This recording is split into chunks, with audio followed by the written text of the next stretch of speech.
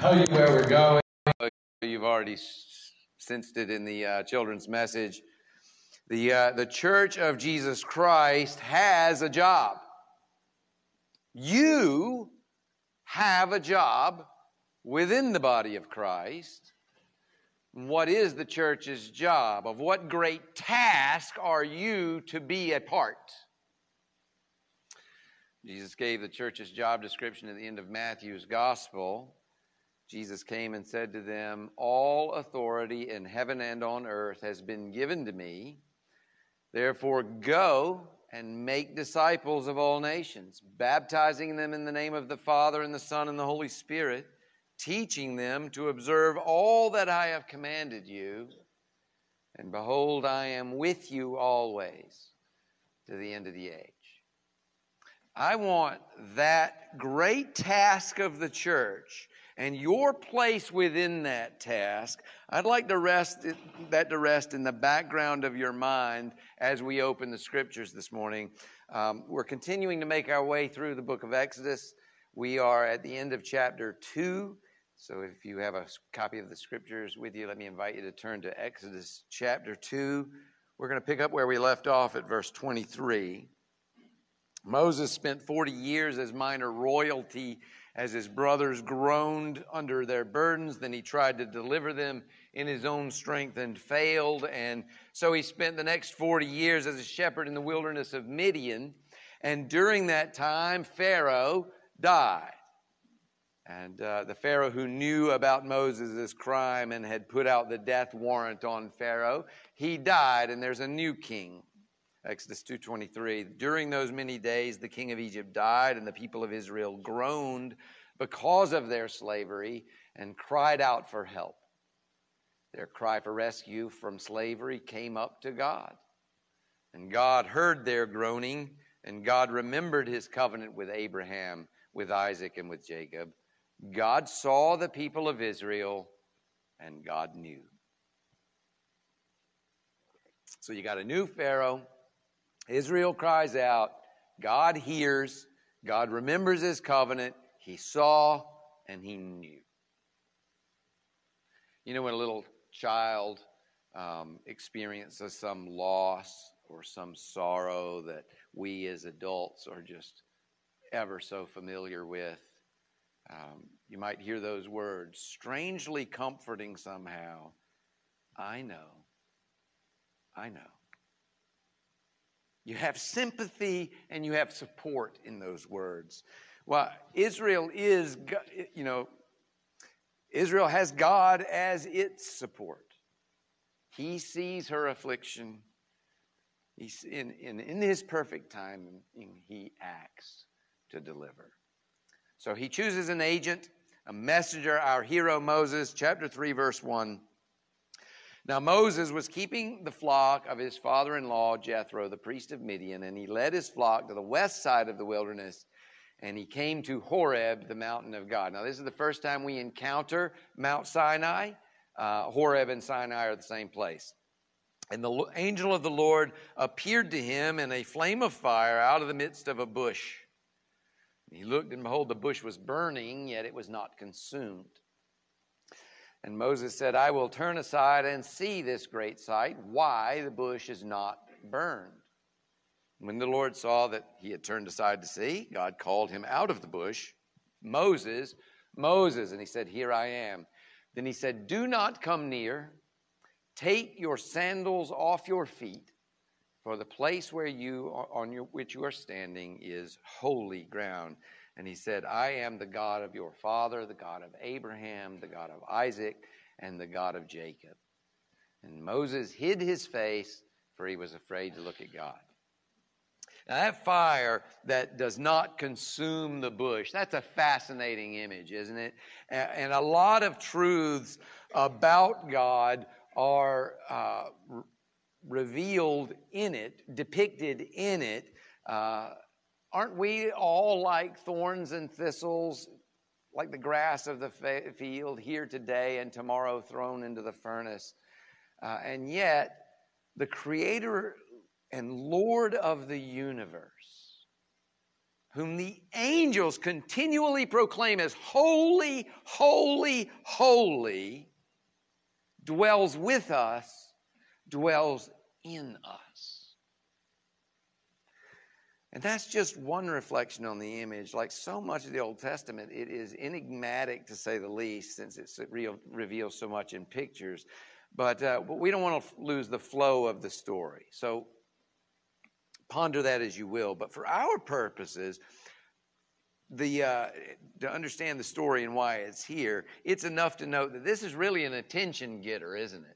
And it worked. It got Moses' attention, and so he turns aside. Well, what does it mean when God says that the ground on which you're standing is holy? Holiness is it's principally a matter of being set apart for divine purpose. We have a common bread that we might eat. You might have had some last night with dinner, and then you have the bread that was set apart in the tabernacle, or the bread that's set apart for us when we do the Lord's Supper. There's the common Israelite who, he's holy as compared to the Egyptian or the Canaanite. But then there's also the Levite who is set apart to a more specific purpose of God, right? So he's sanctified to divine purpose with a greater specificity. Well, Paul says the unbelieving spouse in a marriage where one's a believer and one's not a believer, the unbelieving spouse is made holy by the believing spouse. That is, they're brought into the community where God's word is known and revered, so that the promises that were offered to Abraham, Isaac, and Jacob are also offered to that person, even though they have not yet professed their faith. So you get the idea of holiness, right? It's not common because it is set apart for divine purpose. And the more closely associated with God's purpose or plan or activity, the more holy it is. God has manifested his presence in this bush at this place. So Moses isn't to draw near yet, but he's there in this place, not too close, shoeless and afraid to look. This place is special, different from every other geographical location on the planet, precisely because it's here that God determined to enter into a covenant with his people. But if we fast forward past the empty tomb to Pentecost, into the age in which you and I live in the plan of God, where God has poured out his Spirit on us all. Paul tells us explicitly that if you don't have the Spirit of Christ, you don't belong to him. So in every single Christian, God has taken up residence. What's holy now? It's not geography, it's the church, it's you and me. We are declared to be saints. That is, we are sanctified, we are hallowed, set apart. We're set apart to live lives that are different from the world, holy lives, and to teach others to live that way, the way Jesus taught us to live. That's at least one of the ways in which we're the salt of the earth. But this geography in our story, the bush and the mountain it's on, the ground on which Moses stood, that's just part of God's old covenant imagery that depicted for us what he was planning to do in Christ. So God's got Moses' attention. Now verse 7. Then the Lord said, I have surely seen the affliction of my people who are in Egypt. I have heard their cry because of their taskmasters, and I know their sufferings. And I've come down to deliver them out of the hand of the Egyptians and to bring them up out of that land to a good and broad land, a land flowing with milk and honey, to the place of the Canaanites, the Hittites, the Amorites, the Perizzites, the Hivites, and the Jebusites. And now, behold, the cry of the people of Israel has come to me, and I have also seen the oppression with which the Egyptians oppress them. Come, I will send you to Pharaoh, that you may bring my people, the children of Israel, out of Egypt. So God's come in compassion, and he's intent to deliver his people from their sufferings and deliver them into a land of plenty. And all that is good with Moses. He loves his people. In fact, he tried his own hand at delivering them once, 40 years ago. So if God wants to take this on, great. He's good with that. That's awesome. The problem's the last thing he said there. Come, I will send you to Pharaoh, that you may bring my people, the children of Israel, out of Egypt. So as it's going to come out in the end, Moses just doesn't want to go. Egypt has put a bad taste in his mouth or something, but, his excuses move from the very reasonable to the absurd. And Moses says to God, who am I that I should go to Pharaoh and bring the children of Israel out of Egypt? It's very reasonable, right? He had been perfectly positioned, at least from a human vantage point, 40 years ago. Now he doesn't even live with his people. He's a sojourner in a foreign land, and he has no position in Egypt from which he might act. He may not be on the most wanted list anymore, but there's nothing special about Moses in Egypt. So Moses has been humbled, but just like me, just because I've been humbled doesn't mean I don't need humbling. That doesn't make him a truly humble man yet. But it's coming. God's making sure of it. So he hears Moses' objection, and God has no qualms with it. That's a good objection, actually. True enough, you are not sufficient for such things on your own, but you will not be on your own. I will be with you. He said, but I will be with you, and this shall be the sign for you that I have sent you. When you have brought the people out of Egypt, you shall serve God on this mountain. You notice that sign that's given? What do you make of that? Typically, we think of a sign as something you either get before you go on a mission or maybe during it, but it encourages you toward the end, right? And yet, in this case, the sign that God is really the one sending Moses is something he's not going to get until he's gone to Egypt and delivered people out of Egypt and brought them to the mountain. I'm really hesitant to provide any real hard and fast answer to why the sign's given that way. But my hunch is that leading the people out of Egypt is not the completion of the mission for Moses. It's really actually just the maiden voyage. He's going to need plenty of encouragement once the people are out of Egypt, as we'll see. But I would also suggest that Mount Sinai is, in fact, a sign of God's sending Moses. But in being that, it becomes a sign of the one like Moses who was to come, whom Israel hoped for, Jesus Christ. So now Moses tries another, somewhat less reasonable objection. The people of Israel didn't recognize that you were saving them through me 40 years ago. I know it was a bad idea, but if I go back now, in whose name should I say I come? It's kind of interesting that Moses doesn't ask God his name. He does it in a roundabout way. If one of them should ask what your name is, what would I say? So Moses says, if I come to the people of Israel and say to them, the God of your fathers has sent me to you, and they ask me, what is his name? What shall I say? Now, this is a really important thing, right? God revealing his name.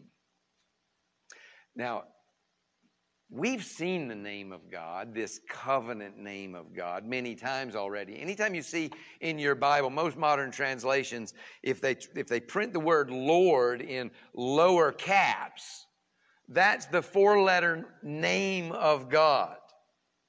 And we don't really know how to pronounce it. But what God does here isn't so much reveal that four-letter name as it is to make a word play on it.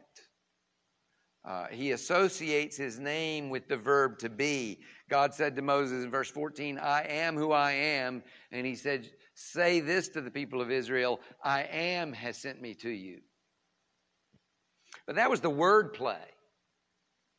And the word plays aren't just fun little jokes in the Bible. They are very serious matters. They're revelations of deep truths. God alone is self-existent. Every other being or thing is created by the Word of God and is sustained by the power of the Word of God. And once again, this is a fruitful thing for meditation, but it's a word play. So God doesn't leave it at that. And by the way, the word play wouldn't have even made sense to them if they had never heard that four-letter name of God. So having made his word play, he answers the question more directly. God said to Moses, say this to the people of Israel, the Lord, the God of your fathers, the God of Abraham, the God of Isaac, the God of Jacob, has sent me to you. This is my name forever, and thus I am to be remembered throughout all generations. So, question answered, and now a direction is given. So he gave the answer. Now go and gather the elders of Israel together and say to them, the Lord, the God of your fathers, the God of Abraham, Isaac, and Jacob, has appeared to me, saying, I have observed you and what has been done to you in Egypt, and I promise that I will bring you up out of the affliction of Egypt to the land of the Canaanites, Hittites, Amorites, Perizzites, Hivites, and Jebusites, a land flowing with milk and honey. I love that translation in verse 17, I promise. In Hebrew, it just says, I say. But when God says it, it's a certain promise. Now, look at verse 18. God is explicit that they will listen. And they will listen to your voice, and you and the elders of Israel shall go to the king of Egypt and say to him, the Lord, the God of the Hebrews, has met with us, and now please let us go a 3 days' journey into the wilderness, that we may sacrifice to the Lord our God. But I know that the king of Egypt will not let you go unless he's compelled by a mighty hand. So I will stretch out my hand and strike Egypt with all the wonders that I will do in it. And after that, he will let you go. And I will give this people favor in the sight of the Egyptians. And when you go, you shall not go empty, but each woman shall ask her neighbor and any woman who lives in her house for silver and gold jewelry and for clothing. You shall put them on your sons and daughters. So shall you plunder the Egyptians. I love how he only asks for a 3-day festival in the wilderness. Why? I mean, is this a lie? We know, you and I know, that would not have been enough. Take notice of, but that doesn't really matter.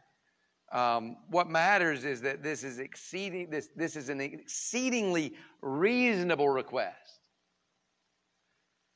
All they're asking for is a 3-day festival, and that is refused. So, take notice of verse 19. Unless he's compelled by a mighty hand, he's not going to let you. So, I'm going to stretch out my hand. And that hand language, that's going to be handed off to Moses. It's Moses' hand that God's going to use. He is with Moses. Moses is his representative, his ambassador. So God gives his agent Moses a preview of what's going to happen. He's telling him point by point how this is going to go. You're going to go with the elders, because he's already told them that they're going to believe him. You're going to go with the elders, but Pharaoh, he's going to say no until I compel him. Oh, and don't worry. When the Israelites leave, they're going to be well compensated for all their labor. But now Moses explicitly contradicts God. Chapter 4, verse 1. Then Moses answered, but behold, they will not believe me or listen to my voice. They will say the Lord did not appear to you. Does that look impertinent to you? Do you remember how Zechariah was struck mute for even questioning the angel's word about what would happen with his wife Elizabeth?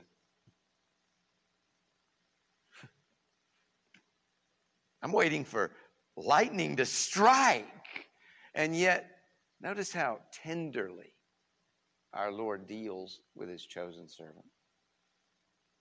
And let's face it, as God well knows, Moses kind of has a point. I mean, his concern about Israel is pretty well founded. If God hadn't just told him that the elders would listen to him, I'd find no fault with this objection. God knows the end from the beginning, and so rather than rebuking Moses here, he encourages him. He gives him the ability to do signs, to persuade the elders that the Lord, the God of their fathers, is with him. And whether or not the signs were necessary, Moses does them. The elders believe. They do go with him. So here they are, chapter 4, verse 2. The Lord said to him, "What's that in your hand?" He said, "A staff." He said, "Throw it on the ground." So he threw it on the ground, and it became a serpent, and Moses ran from it. But the Lord said to Moses, "Put out your hand and catch it by the tail." So he put out his hand, and he caught it, and it became a staff in his hand, that they may believe that the Lord, the God of their fathers, the God of Abraham, Isaac, and Jacob, has appeared to you. I love how he runs from the snake. But then God makes him grab it by the tail. Would you be hesitant? I think I would, right? But truthfully, that would be so stupid, because which is more dangerous, the snake or God? Now, this sign may bear a lot of meditation, and who knows if I'm right or not. But as I ponder the use of the staff in the story as we go through it, it's coming up over and over again. And it has to have great significance to the action, the way it comes up. And we know that Christ became a curse for us. That's why our fathers will look at the image of a serpent lifted up on a pole in the wilderness in order to find healing. So the staff turning into a snake and then back again, it's enigmatic, but wow. Once you know what happened on the cross, lots of Old Testament images start to just fit the gospel. So pay attention to this staff as we go through the story. The staff is significant, and so is the hand of Moses. Verse 6, chapter 4, verse 6. Again, the Lord said, "Put your hand inside your cloak." And he put his hand inside his cloak, and when he took it out, behold, his hand was leprous like snow. Then God said, "Put your hand back inside your cloak." So he put his hand back inside his cloak, and when he took it out, behold, it was restored like the rest of his flesh. If they will not believe you, God said, or listen to the first sign, they may believe the latter sign. But even if they won't believe either of these two signs, you shall take some water from the Nile and pour it on the dry ground, and the water that you shall take from the Nile will become blood on the dry ground. So you've got the snake staff where Jesus becomes a curse for us. You've got the hand of God's servant, the agent of his power. You see that hand become unclean and then clean again. Just as Jesus bears our guilt upon himself, but is raised in his inherent righteousness to power. And then you got the water to blood. We'll try to talk about that imagery when we come to the plague. But God has answered every objection Moses has. He's promised power and support, even demonstrated privately what he planned to do. And now, chapter 4, verse 10, we get yet another excuse. You want a leader. And that ain't me. I ain't good at convincing and speechifying and stuff. You need someone who can talk well, gifted at speaking publicly. I'm not your guy, he says. But Moses said to the Lord, "Oh my Lord, I'm not eloquent, either in the past or since you've spoken to your servant, but I'm slow of speech and of tongue." Now, anticipating our application a bit, how many of us have been hesitant to enter into a conversation about spiritual things or offer a spiritual contribution to a conversation where it fits? How many of us have hesitated because we were afraid we wouldn't know what to say? My hand is raised, I'm ashamed to say. So God reminds him and us that not only did he make man's mouth, he also made ears and eyes. So he can fill Moses' mouth, and he can fill yours and mine. And when he does, he can also open the ears that they might hear. Open eyes that they might see. How many times did our Savior say, he who has ears to hear, let him hear? Then the Lord said to him, who made man's mouth? Who makes him mute or deaf or seeing or blind? Is it not I, the Lord? Now therefore go, and I will be with your mouth and teach you what you shall speak. So finally Moses is out of excuses. And he just admits that he doesn't want to go. Verse 13, but he said, oh my Lord, please send somebody else. And that's when God gets angry. He will meet every need you have. Every excuse you might have has an answer. But unwillingness, that is what makes the Lord's nostrils flare in anger.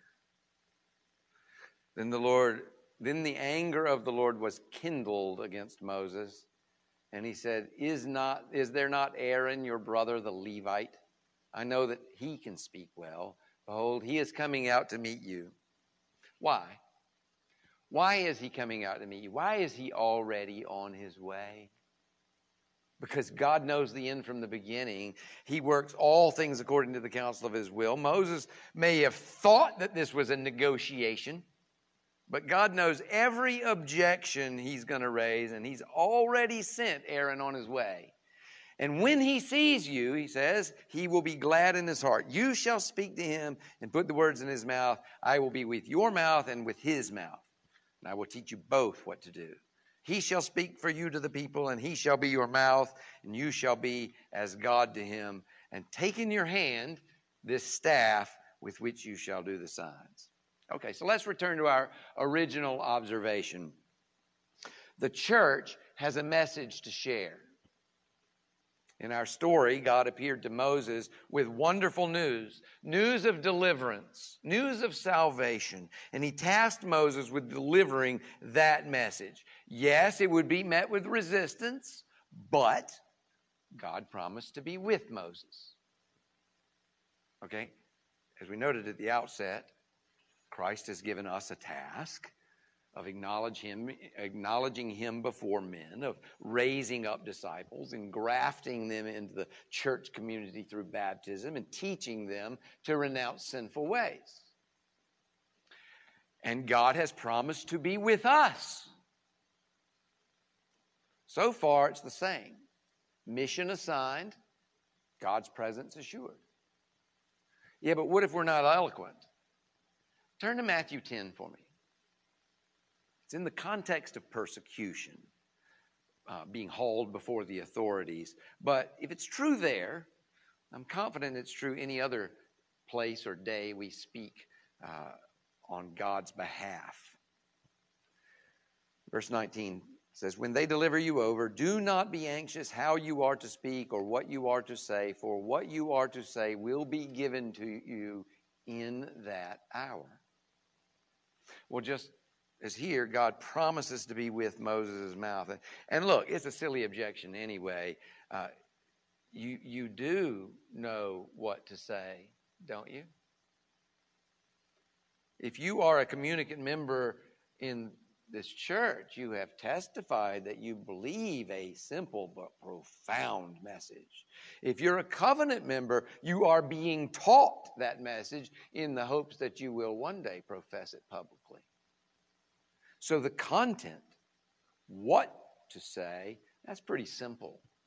I mean, it can be as complex as you want to make it, but it can be pretty simple too. Believe in the Lord Jesus, and you will be saved, you and your household. For the wages of sin is death, but the free gift of God is eternal life in Christ Jesus our Lord. For our sake, he made him who knew no sin to be sin, so that in him we might become the righteousness of God.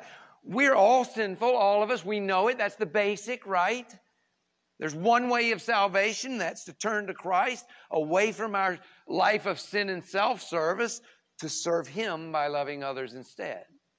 It is a simple message, but it's a beautiful message of hope.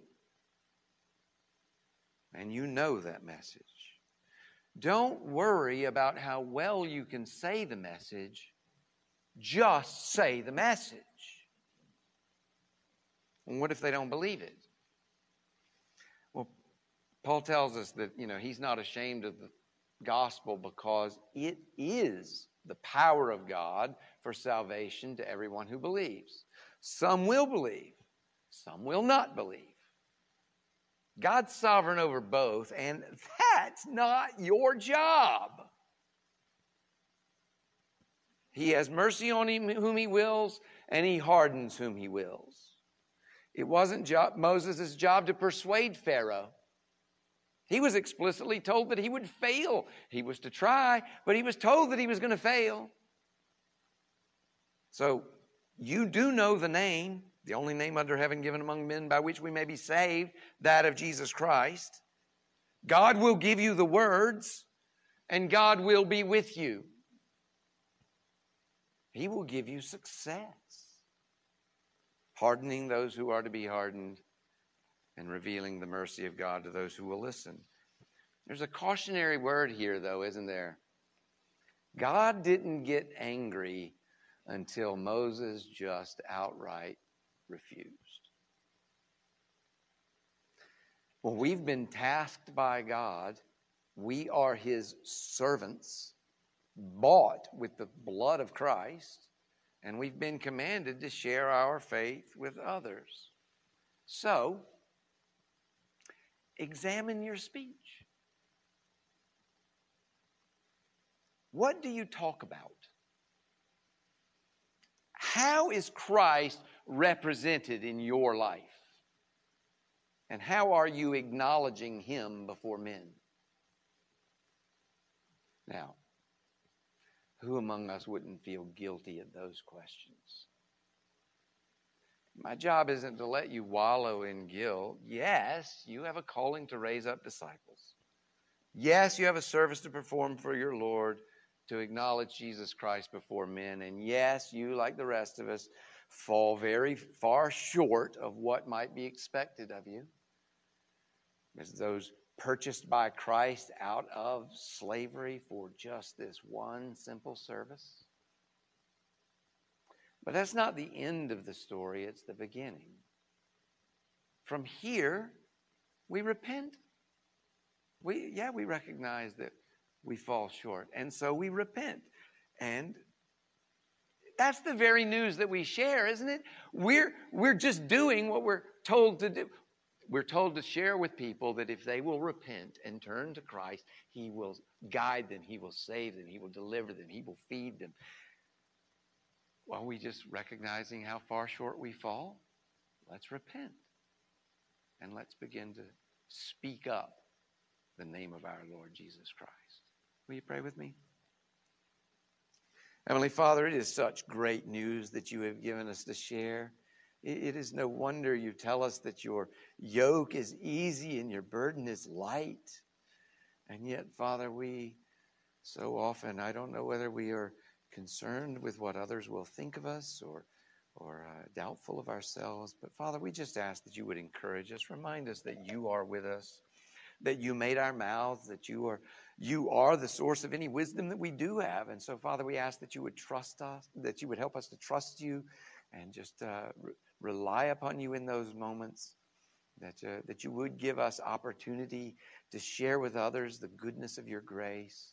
And that when we find ourselves with that opportunity, Lord, we ask that you would give us the zeal, the fidelity, give us the power to speak. And Father, we ask that you would glorify your name as we do so. We ask it for Christ's sake, His kingdom. In Christ's name, amen.